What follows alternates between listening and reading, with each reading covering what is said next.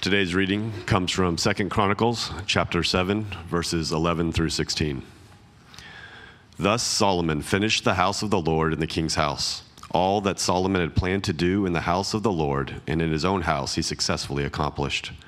Then the Lord appeared to Solomon in the night and said to him, I have heard your prayer and have chosen this place for myself as a house of sacrifice.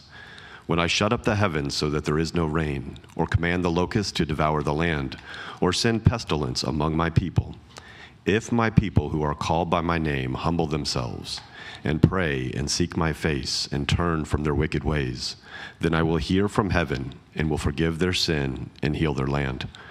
Now my eyes will be open and my ears attentive to the prayer that is made in this place. For now I have chosen and consecrated this house, that my name may be there forever. My eyes and my heart will be there for all time. This is the word of the Lord. Who doesn't love a great story of adventure?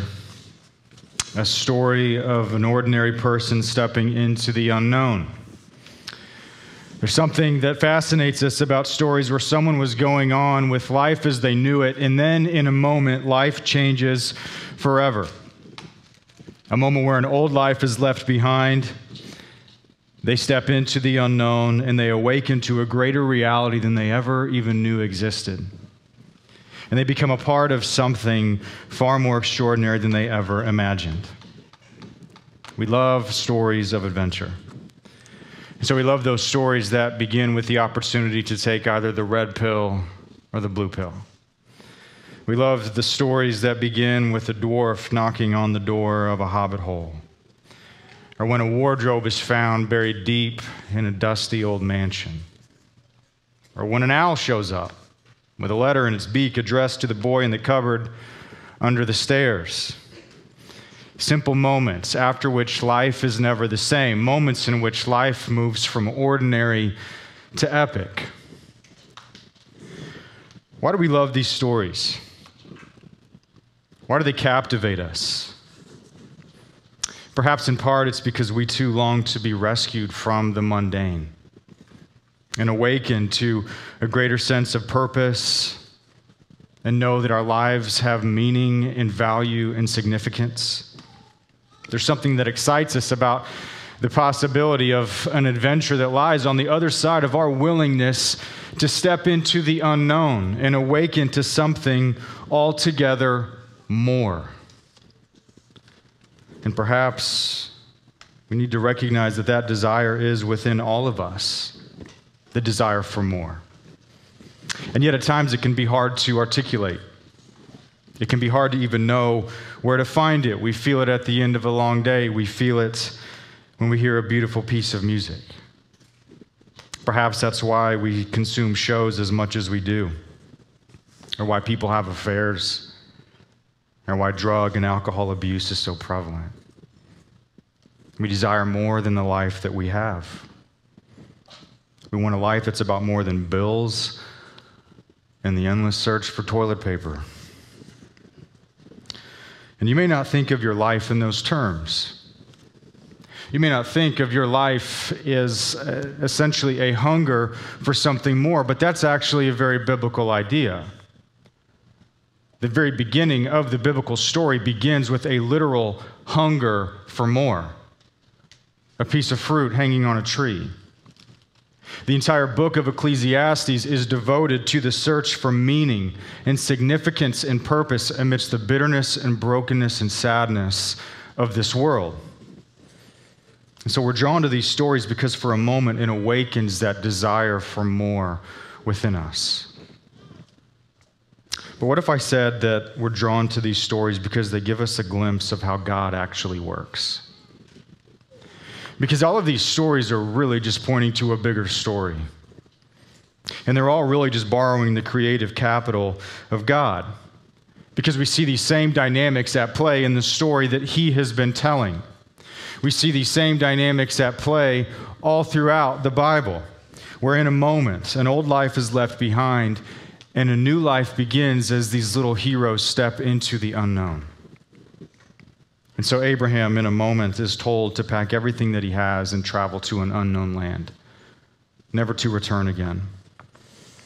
After 40 years of living in the monotony of exile, when his prime was past, Moses sees a burning bush out of the corner of his eye.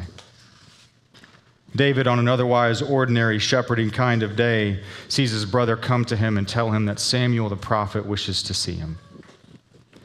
You have ordinary nobody fishermen simply going about their lives, worrying about the next fish, when they hear the invitation, come and follow after me.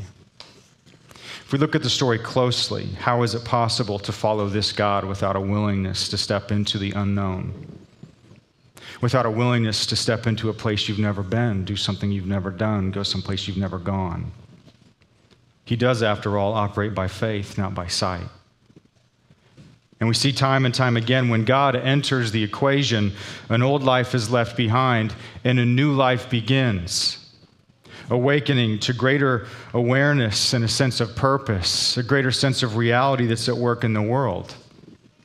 Time and time again, we see how God interrupts the course of life, and he invites his people into the unknown to awaken them to something altogether more. He is the God that reveals himself in the unknown, the uncertain, and the unpredictable. And that should be good news to us. Why? Because #2020. We live in very uncertain times with an unknown future that's as unpredictable as ever. And there's no doubt we left an old life behind in March, and in many ways the world will never be the same. Time will be marked by the very days in which we are living. We live inside of this steady diet of concentric circles of world-changing events that seem to happen one after the other. The soil is shifting beneath our feet so rapidly that I put the question before you, is it even possible to keep up? You're inundated with information about all of these things in which the world is no longer the world we thought it was, and we don't know the world that it's going to be. We've reached a tipping point on issues of race and gender as decisions are being made from the highest levels of court in our land, facing global market instability, job uncertainty. And all of that's inside an election year, and all of that is inside of a global pandemic that will never leave the world the same, not to mention the fact that you are having to make all sorts of new decisions, having to deal with all of the challenges that you are facing. Make no mistake, the world has been brought into the unknown, the unexpected, and the uncertain. So how are we to think about all of that? How are we to think about everything that's going on around us? How are we to make sense of it? Because attached to the unknown and the uncertain is confusion, fear, unawareness of what tomorrow brings. And in these moments, God can feel very distant, as though he's left the building. And amidst all of that, we feel like we can just be lost and adrift in the sea of life. And so what are we to make of everything that's going on? We need to remember what the story of God tells us about who he is and how he operates. And in the passage this morning, we're shown that in the midst of the chaos of the unknown, that God is actually very much at work. And we see that once again, it's in the unknown that he awakens his people and invites them in to something more. Which makes our question very simple. How do we lay hold of that? How do we see it? How do we take possession of it? Verse 12. Then the Lord appeared to Solomon in the night and said to him, I have heard your prayer and have chosen this place for myself as a house of sacrifice. When I shut up the heavens so that there is no rain, or command the locusts to devour the land, or send pestilence among my people. Now, if we stop there, we need to recognize that these words come right after Israel just experienced the most monumental moment in their history. The temple had just been built and completed in Jerusalem. And when it was consecrated, the glory of God came down and filled the temple. This was the fulfillment of all of Israel's hopes and desires for centuries that they had, and all of it finally came to pass. And it was a new beginning because now they had the opportunity to fully and finally become the people that God intended them to be, which is a light and blessing to the nations. Things are good. Things are going well. Promises have been kept. The future is bright, exciting. And then you get these words. In the very next chapter, God comes to Solomon with these very words and says, "When I shut up the heavens so that there is no rain, or command locusts to devour the land, or send pestilence or disease among my people." He's saying the party's not going to last forever. Don't get so comfortable and feel like you can just sit back and coast into eternity and just fall asleep to my purposes. Because notice in that verse, God doesn't say if. He says when. When I bring drought, when I bring famine, when I bring plague and disease.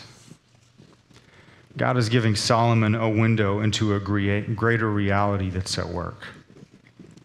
He's telling Solomon that when these things happen, to remember that they come from his sovereign hand. He's inviting Solomon to see the world through his sovereignty.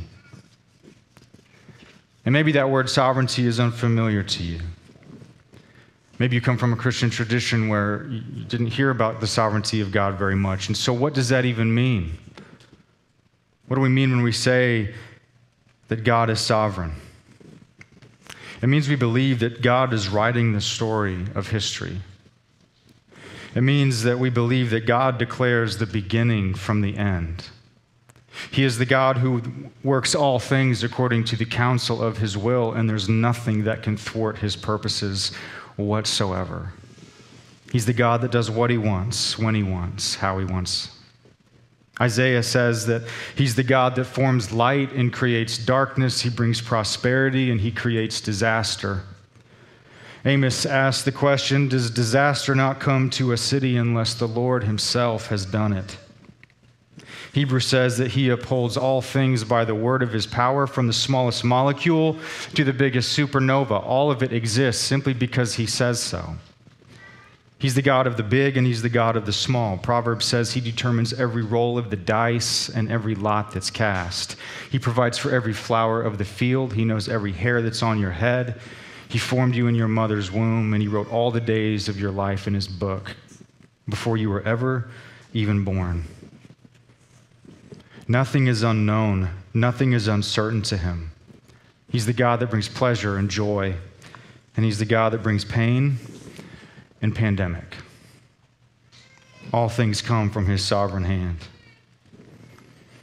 Which means one of the greatest challenges of our faith is to actually echo the words of Job. Shall I only accept the good from the Lord and not the bad? The Lord gives, the Lord takes away. Blessed be the name of the Lord. It's through Solomon that God invites us to see the world through his sovereignty. And right now, if we just stepped back for a second, doesn't it feel like there are gears turning and at work in the world that are far bigger than any of us to do anything about it or any earthly power? Doesn't it feel like we're all along for the ride? And that little steering wheel that we thought we had is really just the plastic wheel on those plastic cars on the carousel. And all notions of control are laughable. It's because God is sovereign. But doesn't all of that really just beg the question, why? Why would God send calamity? Why would God send pestilence and plague to overtake the world? Well, it really is the million-dollar question, isn't it? And in some ways, to talk about such things is to talk about things in which we would never, ever possibly know the depths of or all the reasons as to why. But it doesn't mean that we don't know the most important why. Why would God allow all of this to happen? Well, Maybe everything that I've just said so far about the sovereignty of God would lead you to think that God's sovereignty is really just all about his power. That God's sovereignty is really just about recognizing that he is all-powerful and that he can do whatever he pleases, and that's it. But that's not really the case. And that falls far too short of what we're supposed to see. We can't simply think about God's sovereignty in terms of his power. We ultimately have to think about God's sovereignty in light of his purposes, which are what? It's to exalt the name of Christ above all things, so that every knee would bow and every tongue would confess that he is Lord, so that he might be all in all. That through him, God is reconciling all things, the entire world, every tribe, every tongue, every nation, unto himself. And through him will one day fill the earth with his glory like the waters covers the sea. And when we forget that, when we forget God's sovereign purposes in Christ, then we will navigate this whole situation no differently than the rest of the world. We will feel just as lost, just as confused, as frustrated, as hopeless, as answerless. And we will feel overwhelmed, and that will cause us to turn inward and to retreat. And life then just simply comes to trying to get by.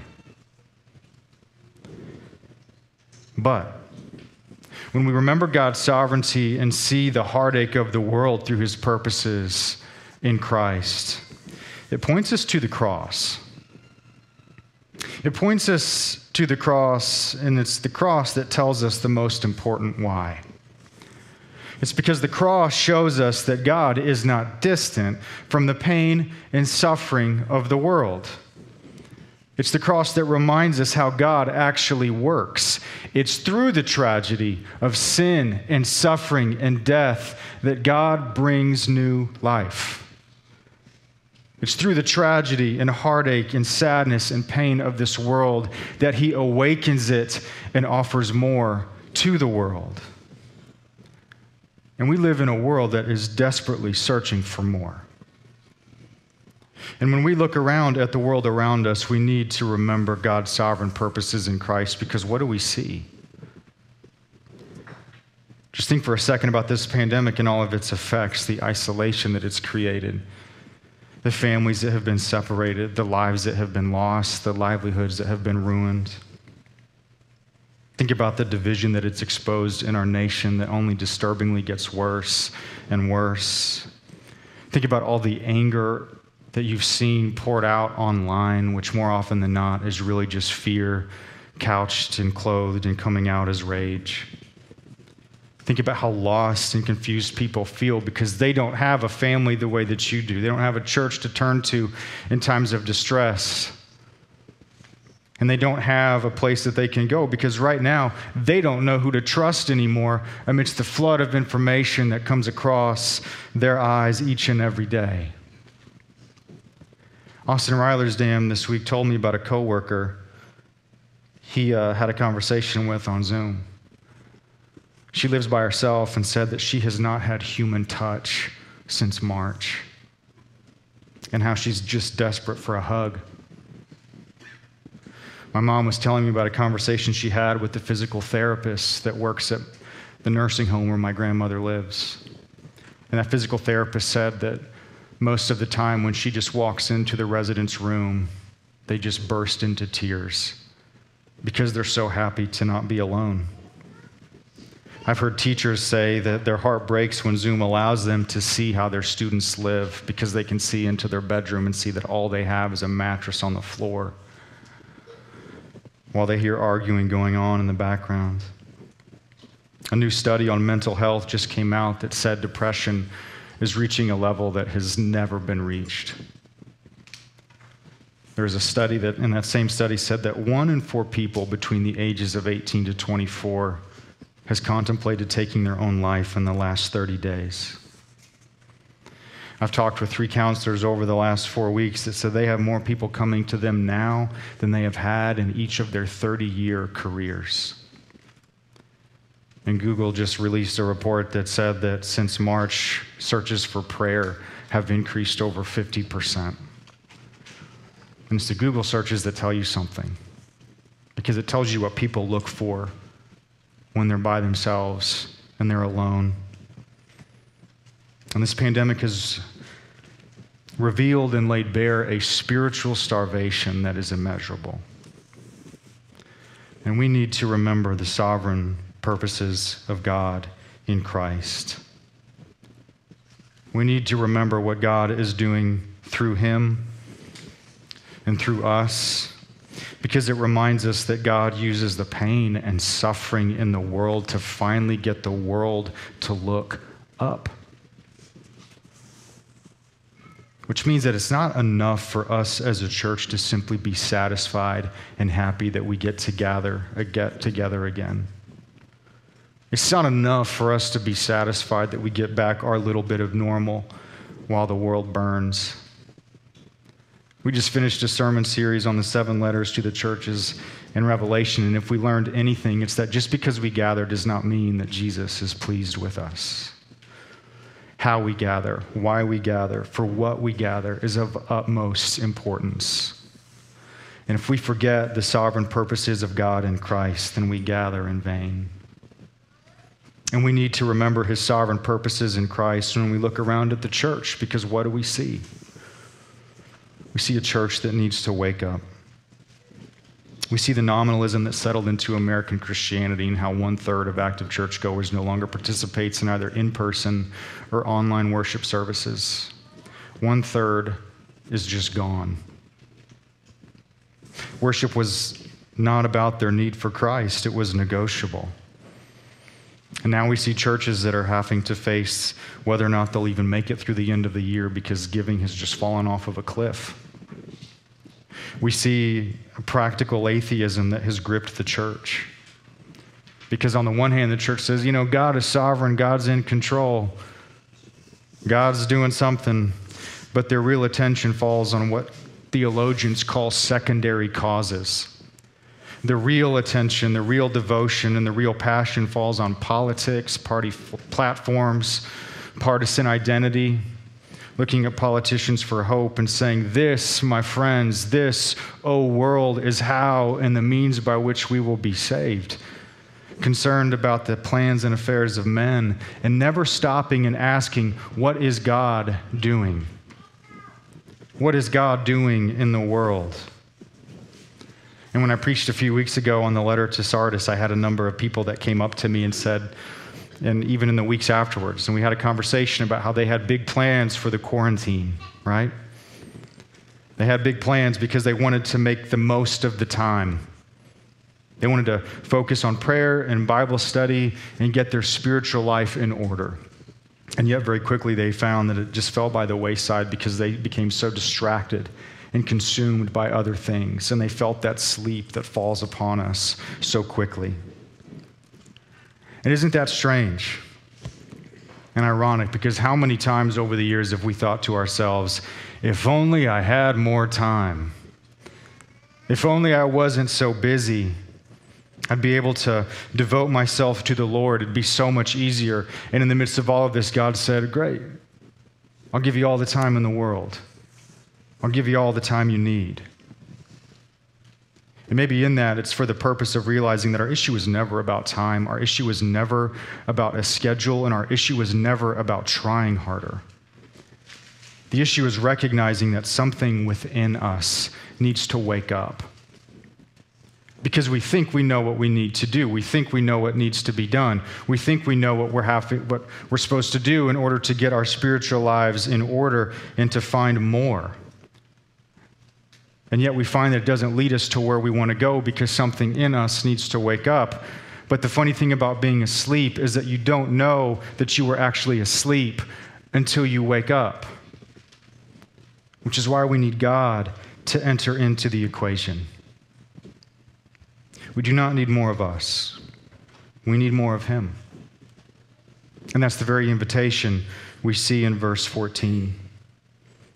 He says, if my people who are called by my name humble themselves and pray and seek my face and turn from their wicked ways, then I will hear from heaven and will forgive their sin and heal their land.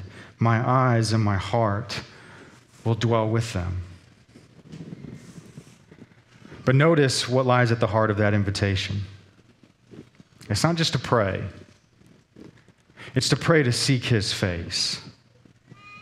And that is a different kind of prayer altogether. That's the kind of prayer that awakens us and invites us in to something more. How so? Well, notice that God doesn't invite his people to offer more sacrifices.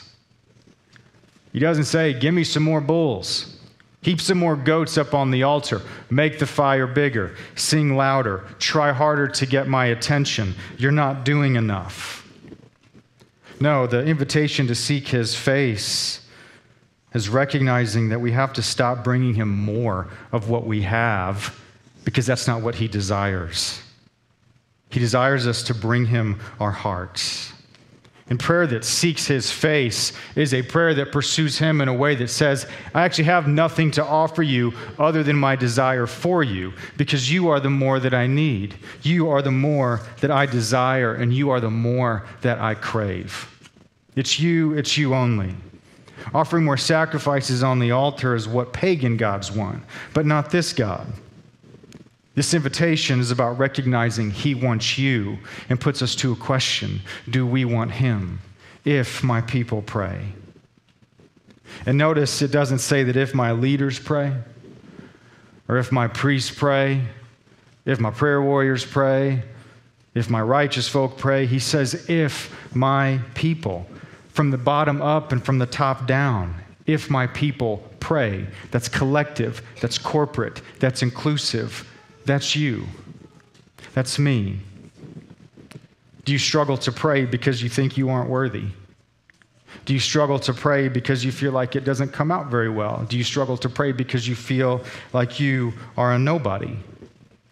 Well, do you hear in this invitation to seek the face of God? It means that we stop basing our prayer life on who we think we are, and we base it on who he is.